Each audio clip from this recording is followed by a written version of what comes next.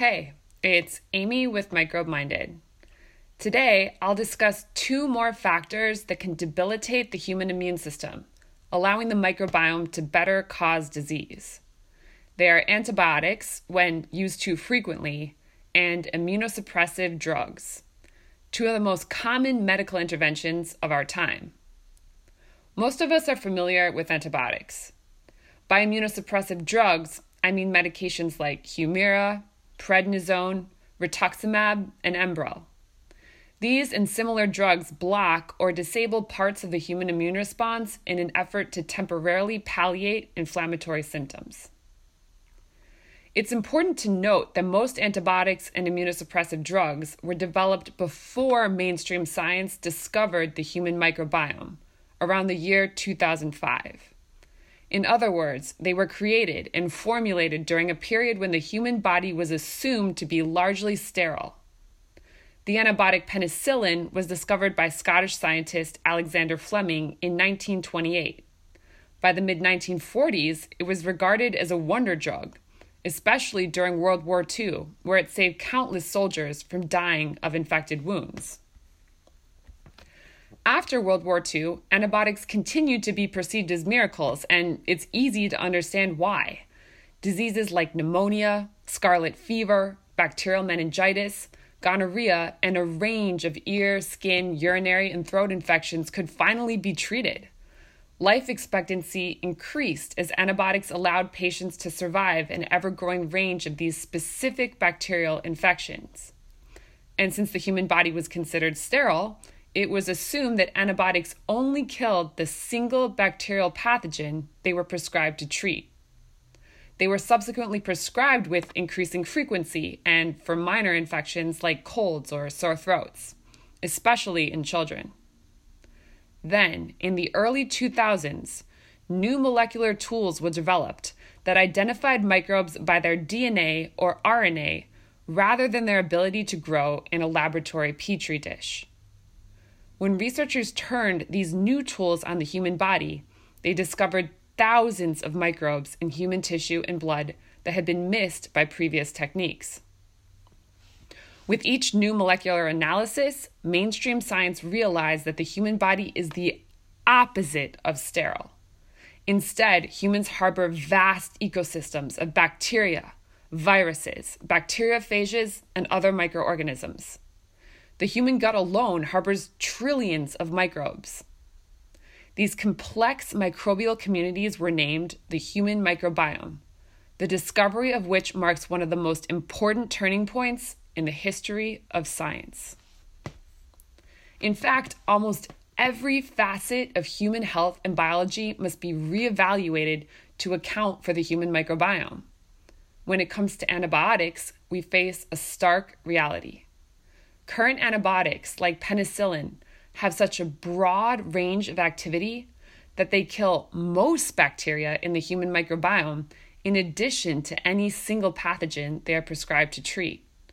The situation could be compared to dropping an atomic bomb on an entire continent in an effort to target a group of rebels in one small city.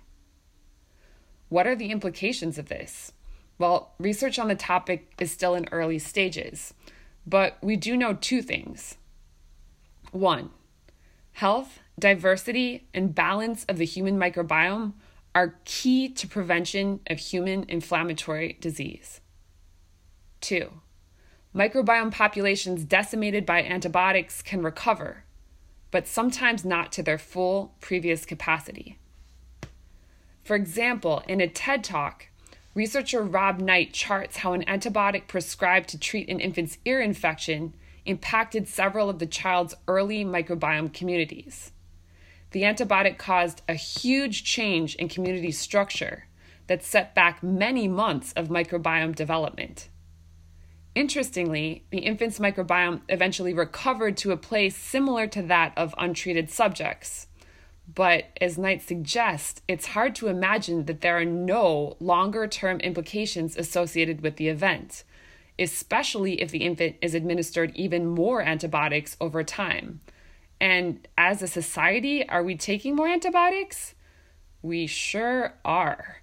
From the years 2000 to 2015, approximately 65% more antibiotics have been sold globally.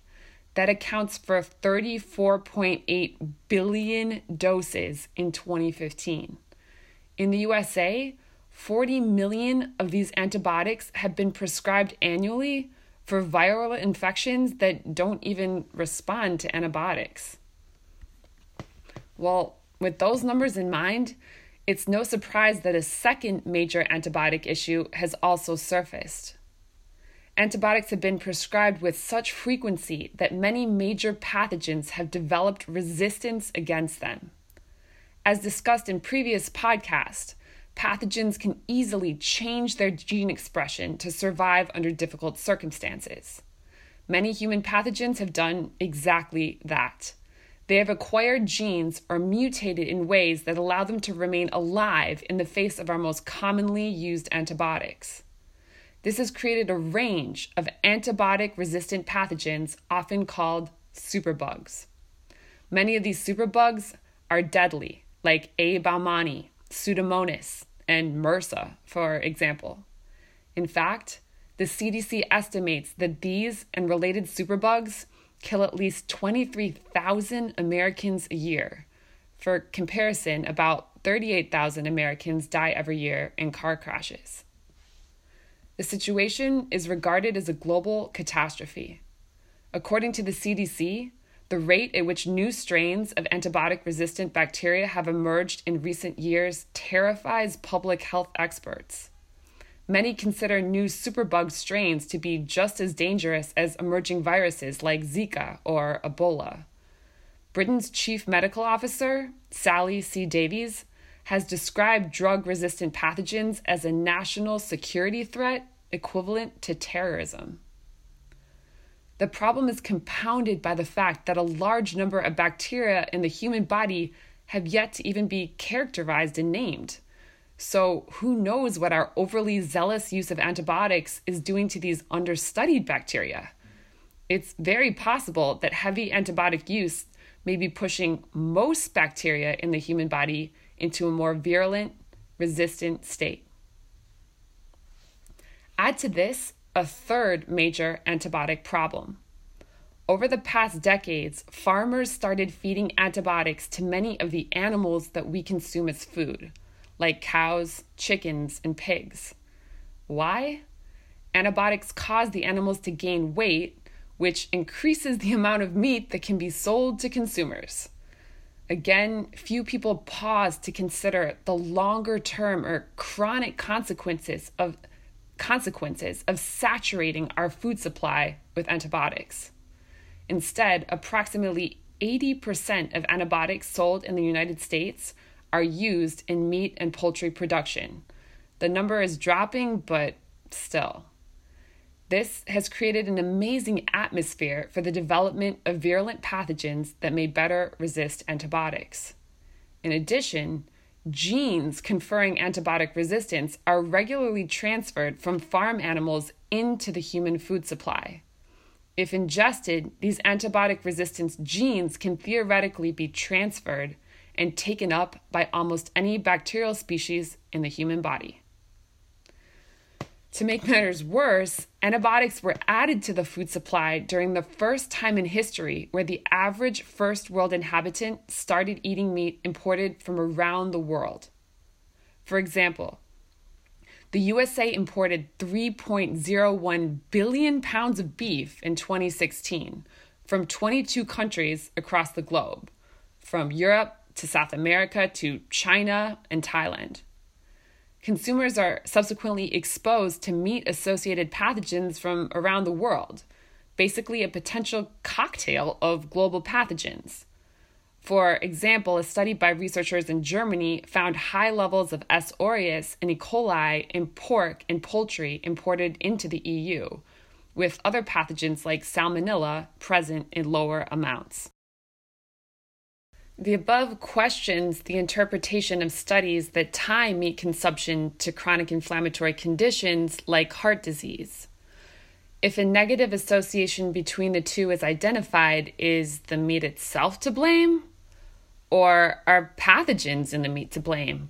Or a combination of both and other variables? The relatively unexplored possibility that pathogens in meat may promote chronic disease is supported by the fact that heart disease is increasingly tied to infection and microbiome dysbiosis. A recent study even found that lipids or fat molecules in arterial plaque can be created by persistent bacteria. Also, to be fair, the possible impact of foodborne pathogens on chronic disease applies to most foods. For example, what do the range of pesticides and chemicals sprayed on plants across the globe do to the microbes that live in and on the produce we consume? Now, I'll take the topic one step further by posing a rarely asked but extremely important question. Where has the human immune system been during the modern era of antibiotics, basically 1940 through today? Because, as I've argued in previous blogs and papers, the healthy, activated human immune system has incredible defense strategies for keeping antibiotic-resistant bacteria, or superbugs, in check. After the turn of the century, a range of chronic conditions were linked to persistent inflammation. This chronic inflammation generally results when the immune system attempts to target pathogens. However, at the time, as mentioned, the human body was incorrectly assumed to be sterile. Researchers subsequently developed the theory of autoimmunity, the belief that in diseases like Crohn's, multiple sclerosis, and arthritis, the immune system loses tolerance and attacks its own tissues. By the 1960s through 1980s, the theory of autoimmunity had gained incredible traction. Over 80 different conditions were deemed autoimmune in origin. The result? Pharmaceutical companies created drugs specifically designed to shut down key parts of the human immune system. These drugs, which temporarily palliate symptoms, have been prescribed so aggressively that today they are the top-selling medications in the world. For example, the potent immunosuppressive drug Humira is literally the top-selling drug in the world, generating more than $18.4 billion of revenue in 2017. This means that we have been using antibiotics at the same time that we have deliberately compromised the immune systems of a growing chunk of the human population. In fact, it's no coincidence that most superbugs form or are identified in elderly, sick, or hospitalized patients. Patients much more likely to be on cocktails of immunosuppressive drugs and steroids. This trend escalates when severely immunocompromised patients are gathered in one place. For example, a recent analysis found that pipes under the NIH's ICU rooms tested positive for bacterial plasmids that confer resistance to carbapenem antibiotics. The pipes were described as, quote, a seething hookup zone for antibiotic-resistant bacteria. Another report found that many veterans of the Iraq War suffered from antibiotic-resistant A. baumannii infections, but the superbug was almost always identified in wounded veterans with complex injuries. Indeed, the report clarifies that, quote, A. baumannii is not particularly virulent. If you're in good health and it were to get into a wound, it might not be a problem. It's a problem for people who are the weakest of the weak. The most common treatments for non-autoimmune conditions are also immunosuppressive to various degrees. Opioids, antidepressants, and antipsychotics dampen the immune response, especially when administered over long periods of time.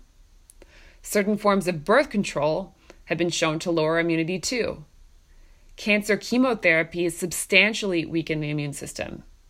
Indeed, childhood cancer survivors are prone to a wide range of health problems later in life, including organ damage, cognitive deficits, and high blood pressure.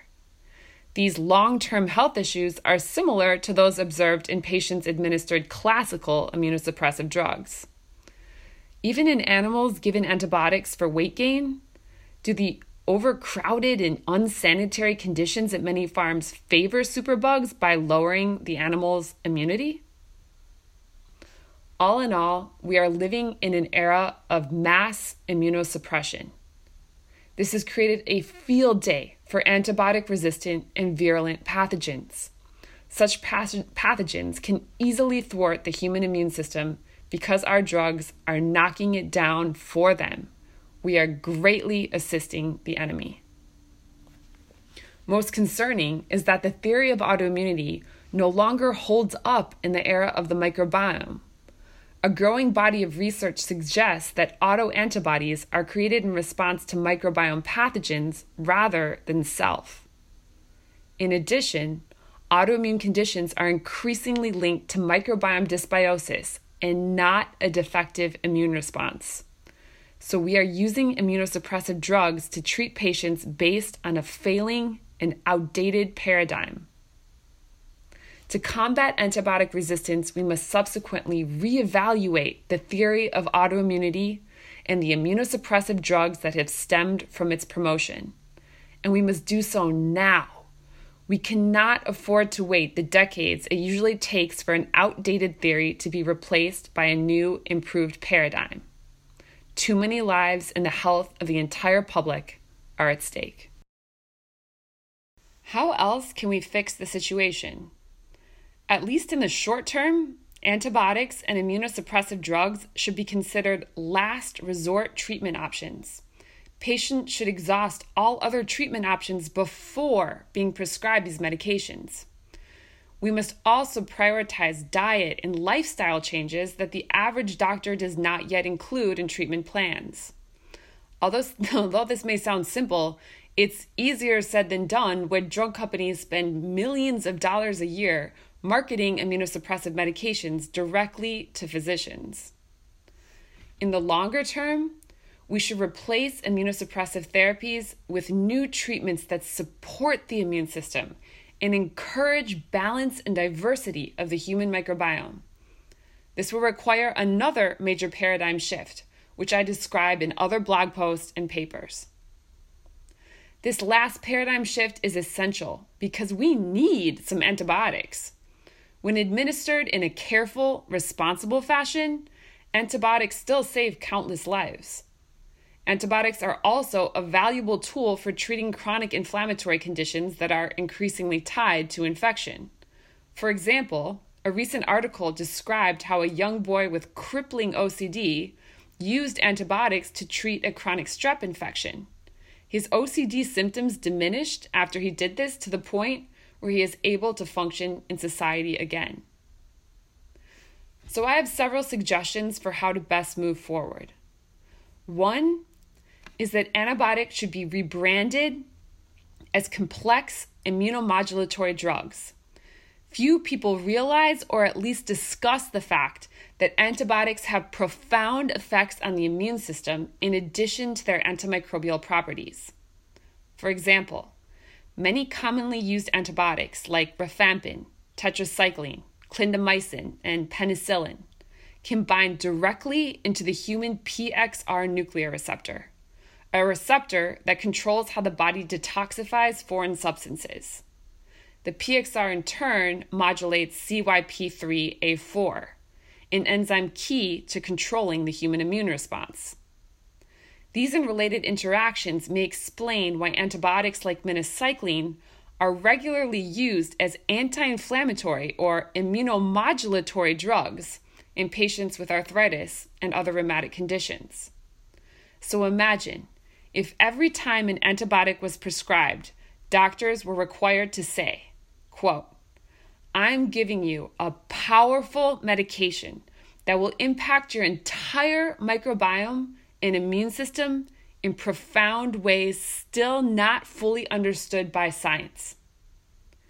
This would give people pause before either prescribing or popping an antibiotic for the common cold. 2. We should keep this complexity in mind when developing new antibiotics. The superbug crisis has set off a wave of research aimed at creating new antibiotics. Many research teams working in this vein are trying to develop antibiotics that would target specific bacterial pathogens in lieu of the entire bacterial microbiome. And this definitely makes sense. But part of the trend involves taking parts of the human immune system and trying to make them into new antimicrobial drugs. For example, researchers at Vanderbilt University recently made a fascinating discovery. Human milk oligosaccharides, or HMOs, in breast milk possess strong antimicrobial and antibiofilm activity against several superbugs, like A. baumannii and MRSA that I mentioned before. Several research teams responded to the finding by suggesting that these HMOs should then be made into new antibiotics. And while this makes sense in theory, it also runs a large risk, in my opinion, because any pathogen that develops resistance against these HMOs will have developed resistance against a key component of the human immune system itself. What makes the above scenario likely to occur is that the human body constantly adapts its antimicrobial defenses to keep up with the changing nature and evolution of virulent pathogens. For example, on my blog, you can read an interview with Harvard researcher Robert Moore. He describes how the human immune system regularly changes the structure of the human antimicrobial peptide cathelicidin in response to different pathogen threats. And each form of cathelicidin, each of these different forms, is called an oligomer. The flexible nature of these oligomers means that when a pathogen mutates to survive in the face of the peptide can change its own structure and function to fight back. Human drugs based on only a single form of a human antimicrobial peptide or molecule would lack this flexibility, which makes resistance against them much more likely to occur. Okay, that's it for today, but I'll leave you with the following message. Let's not get so worried about current superbugs that we rush into making new antibiotics without fully considering the long-term consequences. We've already done that once, right? As the saying goes, fool me once, shame on you. Fool me twice, shame on me. The same goes for phage therapy, another proposed alternative to antibiotics. In another interview you can read on my blog with Texas A&M researcher Rai Young, he describes how we can move forward with phage therapy in the most proactive and responsible fashion, a fashion that would allow us to hopefully not create, again, resistant pathogens by using phage therapy. Also, not everyone is surprised by the recent surge in antibiotic resistance in superbugs. Certain communities of researchers have been warning about the possibility since the 1960s. A lot of these researchers are my role models, and they're some of the earliest people whose work I read when I became a microbiologist. So I'm going to do another podcast that talks about these researchers and several of their key findings, because they are findings that I still think should be taken into consideration today. Okay, take care.